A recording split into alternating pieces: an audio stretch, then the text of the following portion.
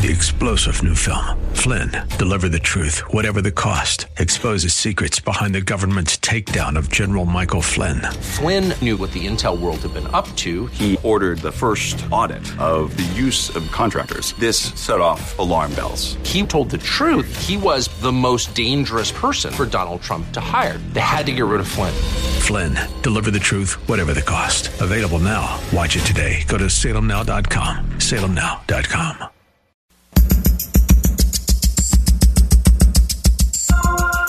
Live from Northern California, it's Lifeline with Craig Roberts. He's the host of Northern California's longest-running conservative talk show.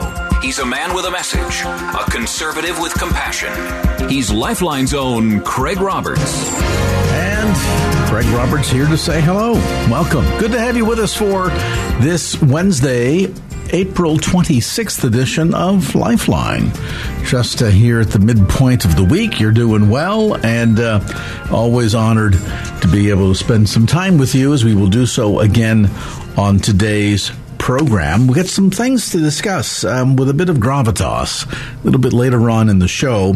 You've probably heard that the state of California, our governor, declared an end to our state-level emergency of COVID. That was back on February the 28th. Coming up in just about 2 weeks, the federal state of emergency will cease. That'll be on May 11th. But is COVID over with? I think if we took a survey, we'd all agree we're over COVID. But is COVID over us? There's new reports coming out of India of, albeit perhaps less severe, but nevertheless a highly transmittable form of COVID that's beginning to emerge. So, do we need to not worry about it? Is the pandemic essentially over with? We're going to get some insights a little bit later on in the program. We'll be joined by Professor Dr. John Schwartzberg to give us some further insights.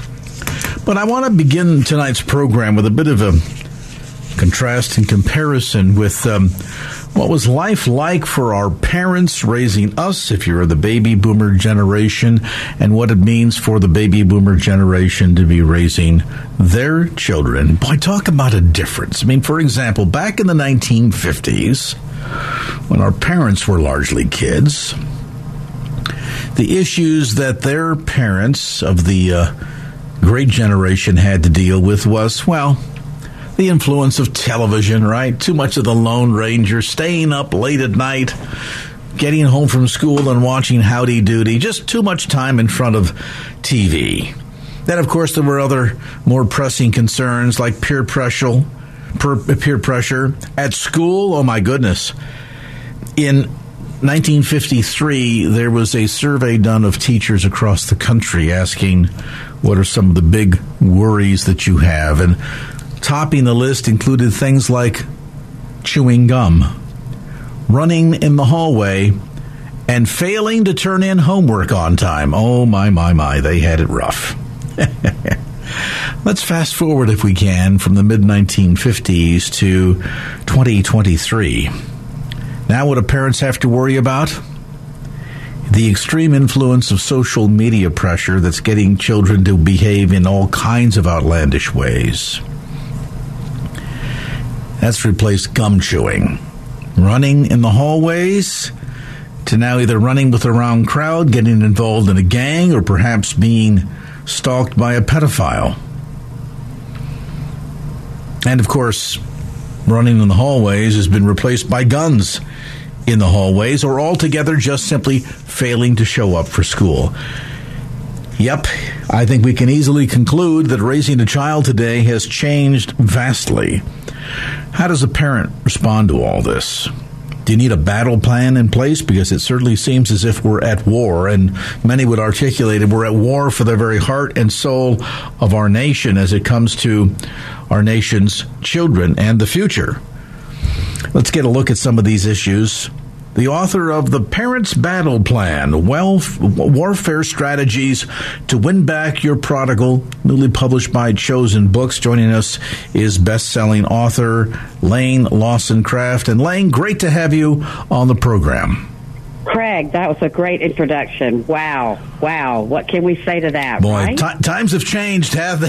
Have they indeed? Incredible. I mean, what a great way to show people how powerfully urgent what we're talking about tonight is. All right, let's dig in. You've written this book. And, of course, you have a podcast. You encourage women around the globe on how to deal with these modern-day challenges that every parent is facing. And so give us some insight, even in the rearing of your own 3 kids with your husband, Steve. As we look at some of the big challenges these days, what is it in your estimation, Lane, that perhaps challenges and frustrates parents the most? Well, and listen, I want you to include grandparents.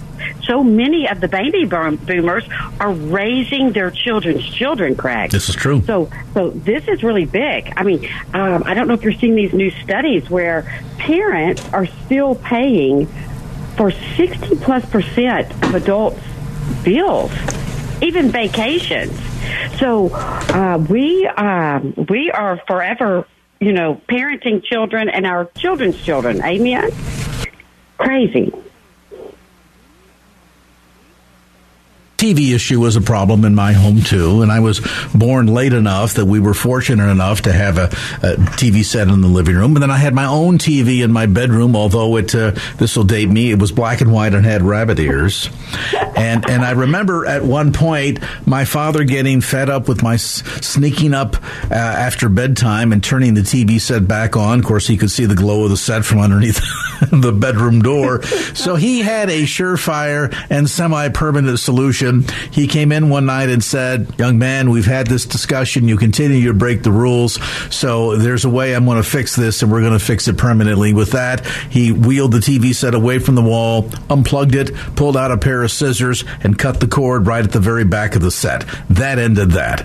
Wouldn't parents today and grandparents wish it were that easy when it comes to things like cutting children off from the influence of social media? Let's talk a bit about that. We are hearing stories about, for example, these TikTok challenges. A young boy the other day, the age of 16, Lane, died from an overdose of all things, allergy medication because he saw a TikTok challenge and decided to consume in one day the equivalent of 1 month's worth of antihistamine, and his body literally shut down. How do we deal with this? Yes, and I like to say, Craig, our children today are one click away from what you're talking about, and that is death.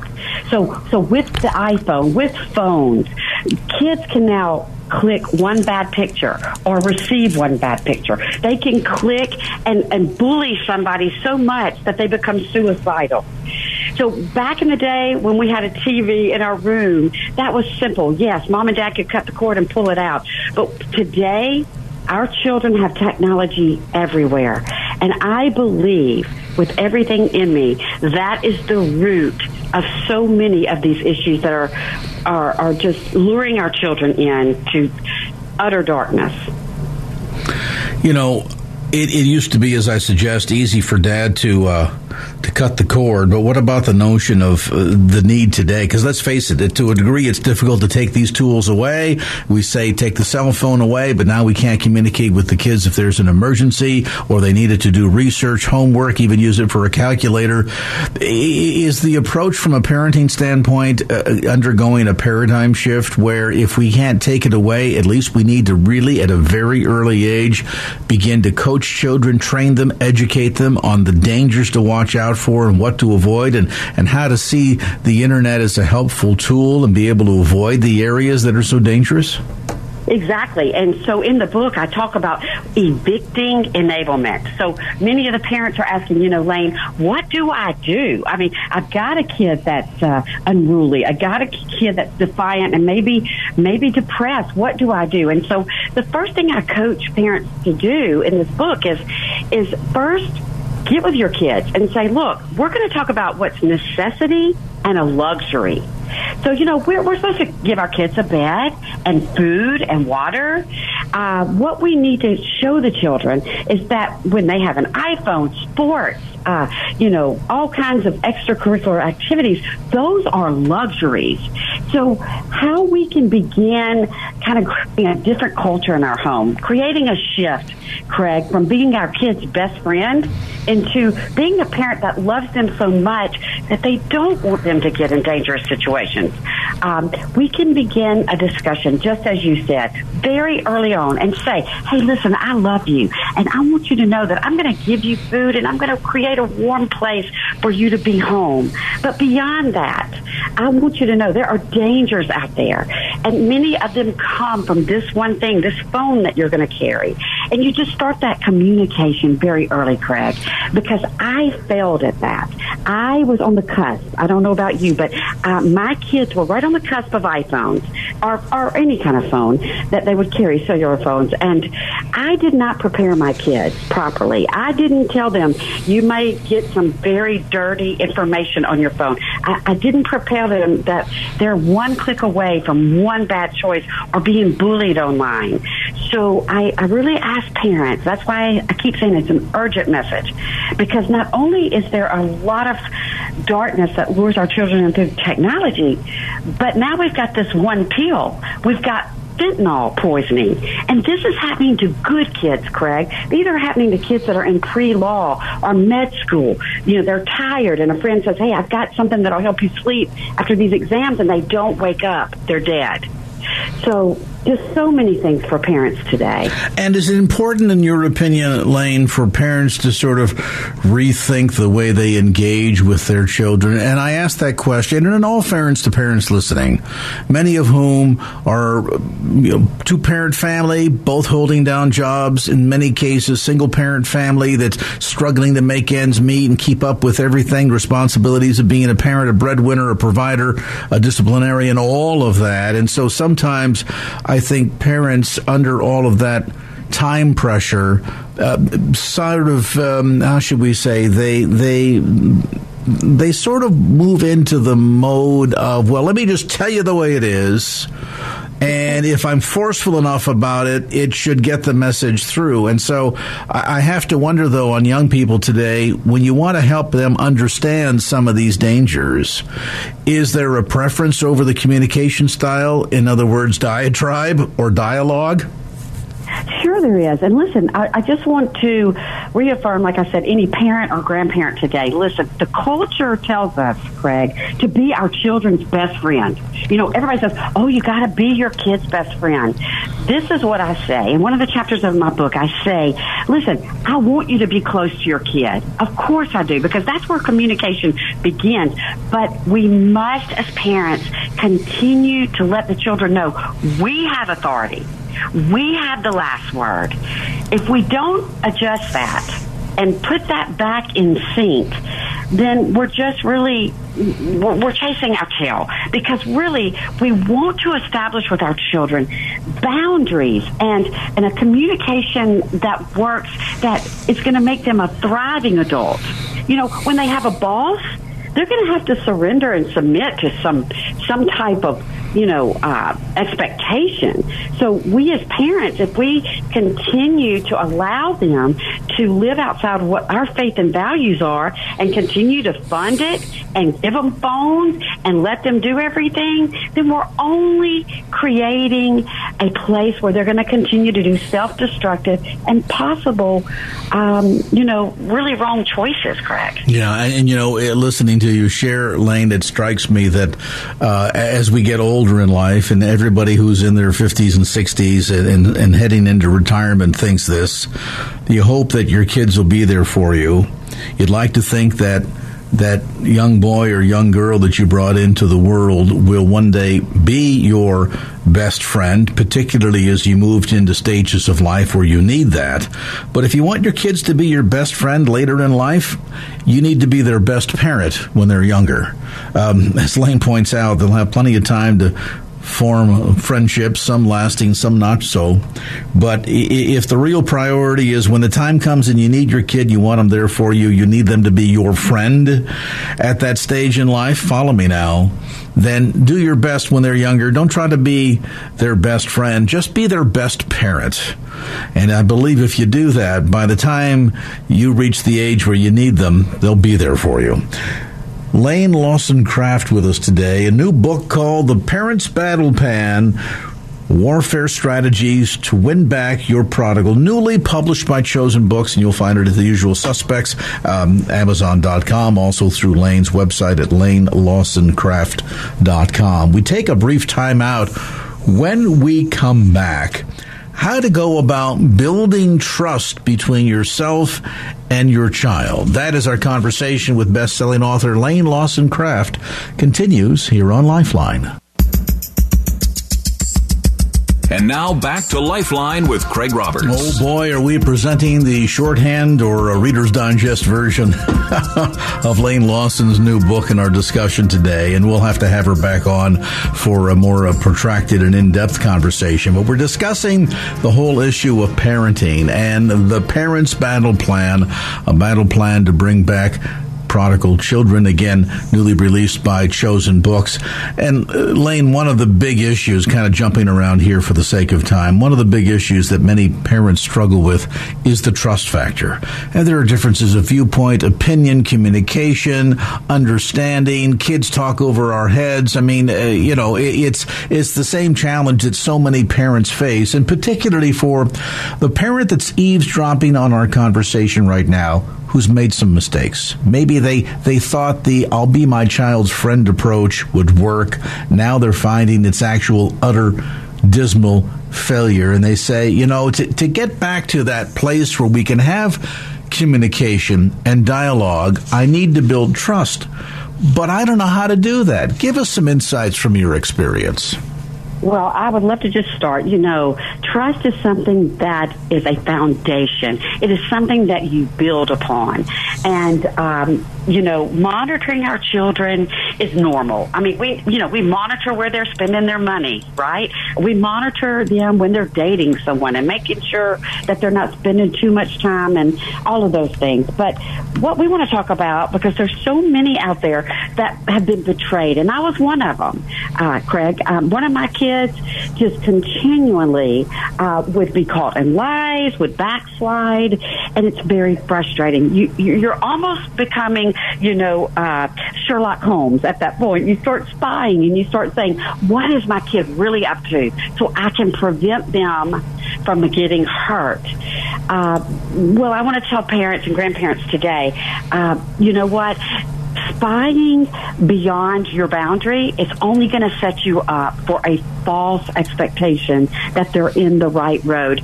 And what I mean, Craig, I would ask Stephen's friends, I'd say, did y'all really go to this place last night? Where did you really go? And I would get the lies fed to me, and I had a false truth there. So I just want to tell you right now, it's okay to sit down with your kid. And I do believe in contracts. I do believe we're in a day today that we can't have gray with our kids anymore, where you sit down and you say, hey, look, you've betrayed me. You've told me some lies, and I think we need to start over. And let's sit down and say, what can I do to help you make better choices? And you start saying, I want your passwords to this. I want to be able to put this app. We talk about technology being a lure for our children, but technology can also help us as parents and grandparents, track them, make sure they're really at that party, to make sure they're really where they're supposed to be. But again, we don't need to cross over that. The only time I tell parents, Craig, to cross over that is if you think your child's in danger. If you think in your gut that something's not right, you have every right to, do whatever you need to do to get to your kid and find the answers. Is it important from your perspective also, Lane, for parents to know who their kids are hanging out with? And I don't mean in a overbearing, creepy way, but for example, when I was a kid, Where are you going? With whom? When will you be back? If you're going over to a friend's house, my father would make the effort to say, oh, that'll be great. I'd like to get to know so-and-so's mother, father. Please give me their phone number. And there would be a communication and dialogue so that the parents knew exactly what went on. And my capacity to pull a fast one, a ruse, I'm going over to so-and-so's house when, in fact, I'm going to a party or something, was greatly hampered just by the fact that Dad was connected and knew who all of the cast of characters were. Is that important? Absolutely. 2 of my 3 children, I am convinced, were one person changed their course. One bad influence. One was Stephen, and he was shown porn at 12, 13 years old, and he is convinced today that was the gate that the enemy used for him to go down a 15-year journey of drugs, alcohol, womanizing, and all that. My other son, Lawson, went around one guy that was into these crazy concerts, walkaroo kind of things, and I'm convinced if you as a parent or grandparent know that your kid is hanging around is destructive and going to impact your child, you have every right to say, listen, I love you so much, and this kid is not a good influence, and I just cannot sit by on my watch and watch you go down this. It's very powerful. I know a lot of parents are fearful that their kid is going to be mad or rebel even further. But really, if it comes out of love, Craig, if you sit down with them and go, I love you so much that I am convinced that this kid is going to bring trouble in your life. I cannot watch you continue to go down this journey. I believe with everything in me, they're going to pick up your love and discernment. So it really is important early on to establish who the parent is and to set barriers or establish boundaries. Absolutely. I can remember, I don't know about you, Craig, but my parents, when I would say we would spend the night with someone, I'd be 14, 15, 16. They would call the parents and say, is Lane actually invited? I mean, there's nothing wrong with this. This is just showing your kids, I love you enough to almost make a fool of yourself as a parent, because this is kind of contra to our culture. Our culture is let them go, let them be free. But let me tell you something. That doesn't work in real life. That doesn't bring an adult that's thriving. If they're just going to do whatever, that's not going to happen at work. That can't happen at college. So, it's only helping them stay in a path to where they can live their best life. Well put. And, of course, a lot more in-depth knowledge and understanding available inside the pages of The Parent's Battle Plan, Warfare Strategies to Win Back Your Prodigal. Published by Chosen Books. You can find it at Amazon.com, all the other usual suspects, Bay Area bookstores, as well as through Lane's website, Lane, L-A-I-N-E, LaneLawsonCraft.com. Lane, thanks so much for the time. We'll look forward to getting you back on again when we can dive even deeper into this critically important topic for every parent and grandparent today. The Parent's Battle Plan, Warfare Strategies to Win Back Your Prodigal by Lane Lawson Craft. And now back to Lifeline with Craig Roberts. All right, welcome back to the conversation. Well, as I mentioned at the top of the program tonight, back on the 28th of February, Governor Gavin Newsom declared California's almost exactly 3-year-long state of emergency related to COVID would end. Now, at the federal level, the president has signed a similar order ending the federal level state of emergency related to COVID on May the 11th. And while seemingly this signals an end of the pandemic, maybe a return to life as normal, we're certainly witnessing fewer and fewer people reporting illness related to COVID, fewer and fewer people wearing face masks. Seems to be time to go back to life as normal. Or is it? Let's get an update right now as the World Health Organization has its eye on yet another COVID variant. It's being dubbed Arcturus on social media, and the World Health Organization says it's a subvariant of Omicron and is the dominant variant currently in India. The variant is behind a wave of sickness in India that's mostly mild, but it's also been seen in the United States and 31 other countries. WHO recommends countries share information about the new variant and test how well immunity defends against it. I'm Mark Mayfield. All right, let's get a real insight as to where we stand today. What degree can we drop our guard or do, as we perhaps that report from Mark Mayfield suggests, continue to need to be vigilant? Joining me now is Professor John Schwartzberg, Clinical Professor Emeritus from University of California at Berkeley, Professor Emeriti Academy of the School of Public Health, Division of Infectious Diseases and Vaccinology. And as always, Professor Schwartzberg, thank you so much for taking some time with us. As I say, you almost from the declarations coming from the governor and the president and looking at things around us and day-to-day living, almost seems as if the events of March of 2020 are a very old, dark memory. But is it time just yet to drop our guard?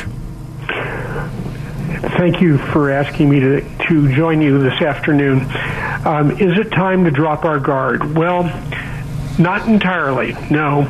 But really, there is good news.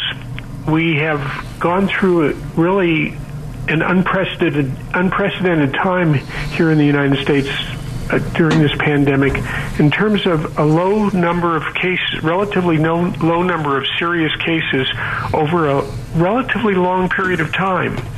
You know, the last two winters, December and January especially, last three winters, the first two were just terrible in terms of so many people hospitalized and so many dying. Over 1.1 million Americans aren't with us now. This last winter, though, wasn't that bad. It was, we had a little bit of a surge, but not bad. And then February, March, April have been really pretty good. So things are different, and they're different in a very positive way. But if we drill down a little bit on that data, when I say they're different in terms of we're still seeing a lot of people get COVID, but we're not seeing nearly as many people get hospitalized with it and dying. And that's what's really so positive. I can't tell you what's going to happen in a month or 2 months or 6 months, but I can tell you that these last few months have been much better than anything we've seen since this pandemic began. You know, there's some still startling and eye-popping numbers out there that since the beginning of the pandemic back in 2020, 6,800,000 that were alive back in January of 2020 are dead from COVID. And here in the United States alone, while we've seen a remarkable recovery, that doesn't negate the fact that fully a third, 106 million Americans, were exposed to COVID. And of that total number of cases, 1,100,000+ died from it. And so I suppose that, you know, the gravitas of all of this should by no means be negated. I guess the big question is, as we look at where we've been over this trajectory of the last 3 years and few months, in your opinion, Professor Schwartzberg, what has changed here? Is it a combination of some degree of immunity for those of us that have been exposed to it and survived, impact of the vaccinations, better habits when it comes to cleanliness, you know, exposure, things of that sort, or maybe a combination of all of that? A combination of all of that, yeah, plus the fact that we're dealing with Omicron, which, while it's the most transmissible of all of the variants of this virus, it appears to be less virulent, meaning it appears to make people a little bit less sick than its predecessors. So when we talked, you mentioned immunity, and I think that's a really key. If we look at the American public right now, it's estimated that close to 97% of Americans have immunity to this virus to some degree. And that immunity has come either from the vaccine or from previously being infected or from a combination of those two. So just about everybody in the United States now has some degree of immunity to this. 3 years ago, essentially nobody had immunity to this. We were all just very susceptible to this virus. So when you look at this background of immunity from infection or vaccine or a combination, and we're dealing with a virus right now that is a little less virulent, that combination of things really has set the stage for fewer hospitalizations and deaths. You use the phrase "to some degree," which in my mind suggests that unlike other types of vaccinations, that pretty much once we take the vaccine, we are protected for a lifetime. That certainly has been the case, for example, with certain types of measles, polio, largely to the point where we've almost eradicated it on the planet. Not entirely, but almost. So when you say to some degree, does that still mean that there is a degree of risk? And if so, what's the profile look like? People that are prone to respiratory illness, people with compromised immune systems, the elderly, all of the above? Right. Thank you for emphasizing that to some degree. Unfortunately, with this particular virus, the immunity we developed against it, either from previously being infected or from a vaccine, is not permanent. It wanes over time. And that's why we see people getting COVID more than once. It's the same story we see with the common cold, where you get it more than once. These kind of infections, our immune system is very good at protecting us from getting really overwhelmingly sick, but it's not very good at preventing us from getting infected and getting mildly to moderately ill. So that's one of the real stumbling blocks we have here in terms of going forward. This virus is not going to be going away anytime soon. It may be with us forever.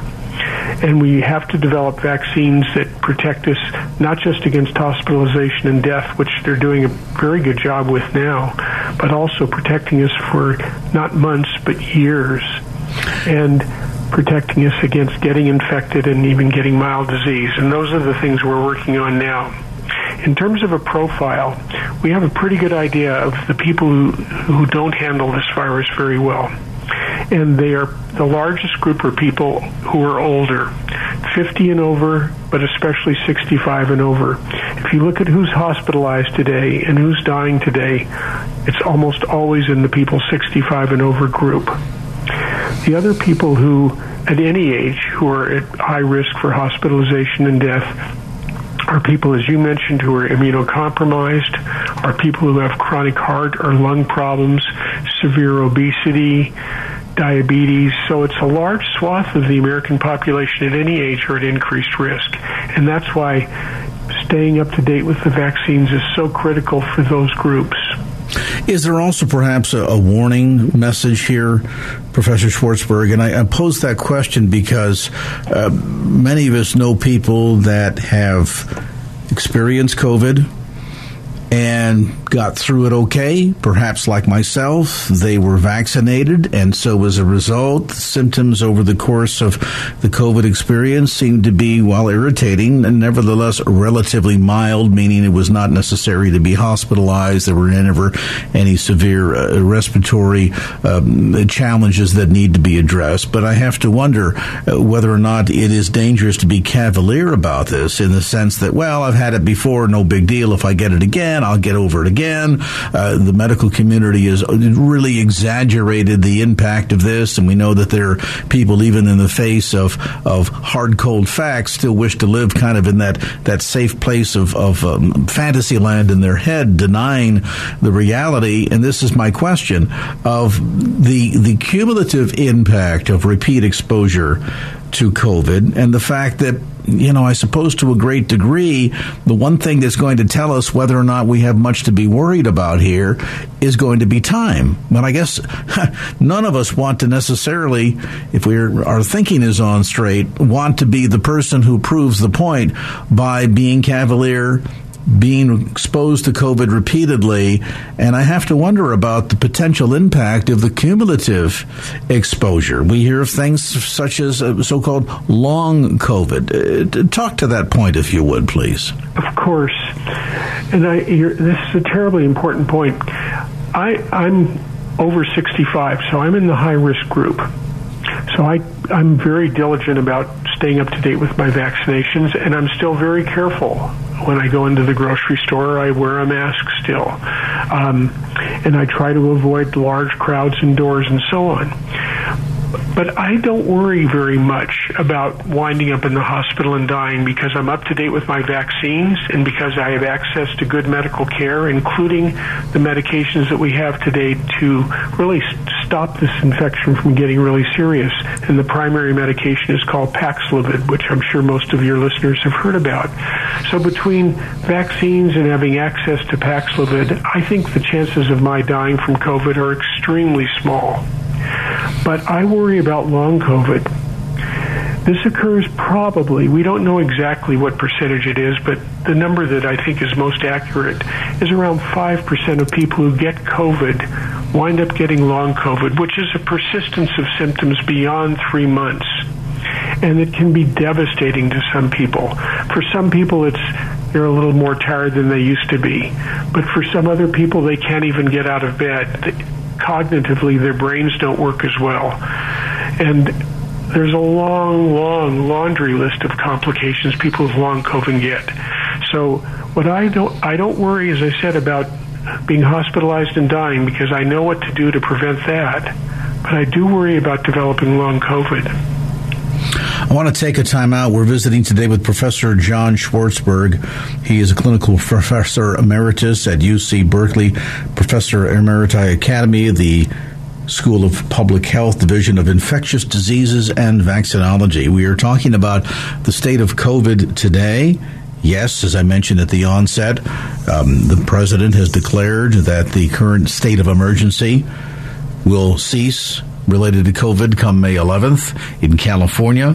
The state-level declaration ended February the 28th, but as we've suggested, that doesn't necessarily mean you can let your guard down and go la-di-da about your business because COVID is still with us. When we come back, is there the potentiality of a different, more violent strain of COVID cropping up that could bring us back to where we were 3 years ago? That and more as our conversation with Professor John Schwartzberg continues. And now back to Lifeline with Craig Roberts. Professor John Schwartzberg with us tonight. We are talking about the current state of COVID. Professor Schwartzberg, I'm curious, as much as we've talked about what seems to be as COVID has morphed, it seems to be lessening in severity, although perhaps the degree to which it is communicable has remained pretty steadfast. Could this, though, potentially morph into something more severe? Could another strain, could COVID-20 come along and give us a big wallop? Well, I'm not very good at predicting the future, and COVID has really humbled me greatly in terms of trying to understand what it's going to be doing in the future. We've repeatedly been burned with this virus being able to change itself and cause more infection and more devastation in the human population. Again, though, we haven't seen that in the last year and almost a year and a half now. Omicron and its subvariants have been the only circulating variant of this virus, of SARS-CoV-2, the virus that causes COVID. And this is something we haven't seen. So we were in a period of time pretty long now where we're just dealing with one variant. But will tomorrow bring a new variant that transmits better, that makes us sicker? There's no one who can answer that, but I'm hopeful that that won't be the case. And I think right now, hope is very important. You just said something that I want to underscore as our conversation winds down, Professor Schwartzberg. You admitted that you're not very good at predicting the future. And, I think about the road that we've all been down together collectively over the last 3 years, and various times in which, as name the agency, the CDC, the WHO, healthcare professionals, hospitals, schools, on and on the list goes, as they have attempted to try and predict what's going to happen next, predict severity, predict spread, predict the impact, have attempted a number of means of trying to address, mitigate, and as best protect the public from potential illness, even to the point of loss of life, as we sit here with over 1 million Americans dead since March of 2020. And I just wonder, from your professional opinion, we have heard, certainly in various aspects of the media, absolute vilification of people like Dr. Fauci, the CDC, the way schools handled all of this. And I wonder if maybe part of the issue is we've been so fortunate with the quality of health care in America. To be sure, we have our problems, but overall, arguably the best healthcare system on the planet. And we're so used to take this pill, get this operation, everything will be fine, life will go on as if nothing ever happened, that maybe we have put such false and unreasonable expectations on our healthcare system that we've anticipated that, well, certainly Fauci can predict with 100% accuracy where this is going to go. I mean, even to the point of people getting into massive arguments in public over things like face mask using, which, I don't know, by my observation, every time I've been in the hospital and I've been in an operating room, the doctors and nurses all wore face masks, so I figure they're not doing it just because they want to hide their identity. Speak to that issue, if you would, please, in terms of just how unfair some have been in responding to those healthcare professionals that have simply tried to respond in the best way they knew how, with limited information and that inability to predict the future to help protect us from this thing. Well, I think the operative word here is humility. I think we all have to be very humble about this, how we've dealt with this pandemic. Remember, this virus didn't exist in the human population prior to November of 2019. And we've learned a great deal about it, and we've certainly, every one of us has made mistakes. We've done the best that we can, given our science, but we were dealing with something brand new, and clearly mistakes were made. They were made by the best of us. But we did them with the best of intentions, too. And I think we'll learn a lot looking back at what are some of the things we could have done a lot better. And we'll learn a lot looking back at what are some of the things that we did were quite well. But we need to be humble about how we addressed this pandemic as professionals, but also as citizens here in this country. We need to have a great deal of humility. And I think that sometimes gets lost. There is one other thing that I think we need to recognize, and that is that while we have some of the best medical care in the world in the United States, a lot of Americans don't have access to it. And that's the same group that had the highest morbidity and mortality from this virus. And one of the important lessons that I think we have to take home is that we need to develop a healthcare system that's going to be inclusive of all of us, because we're all in the same boat. Final question for you, and I think I can somewhat anticipate, Professor, your answer to this. There has been much made about trying to ascertain the origins of this, with the notion that if we understand how and where it started, we might be able to prevent something like this from happening again in the future. Barring 100% transparency by the government in Beijing, which I don't think is ever going to happen. But barring that transparency, do you think there's ever any way that we're going to know whether or not this slipped out of a lab by accident or on purpose, or was at a wet market in Wuhan? Do you think we'll ever know? I think it's unlikely.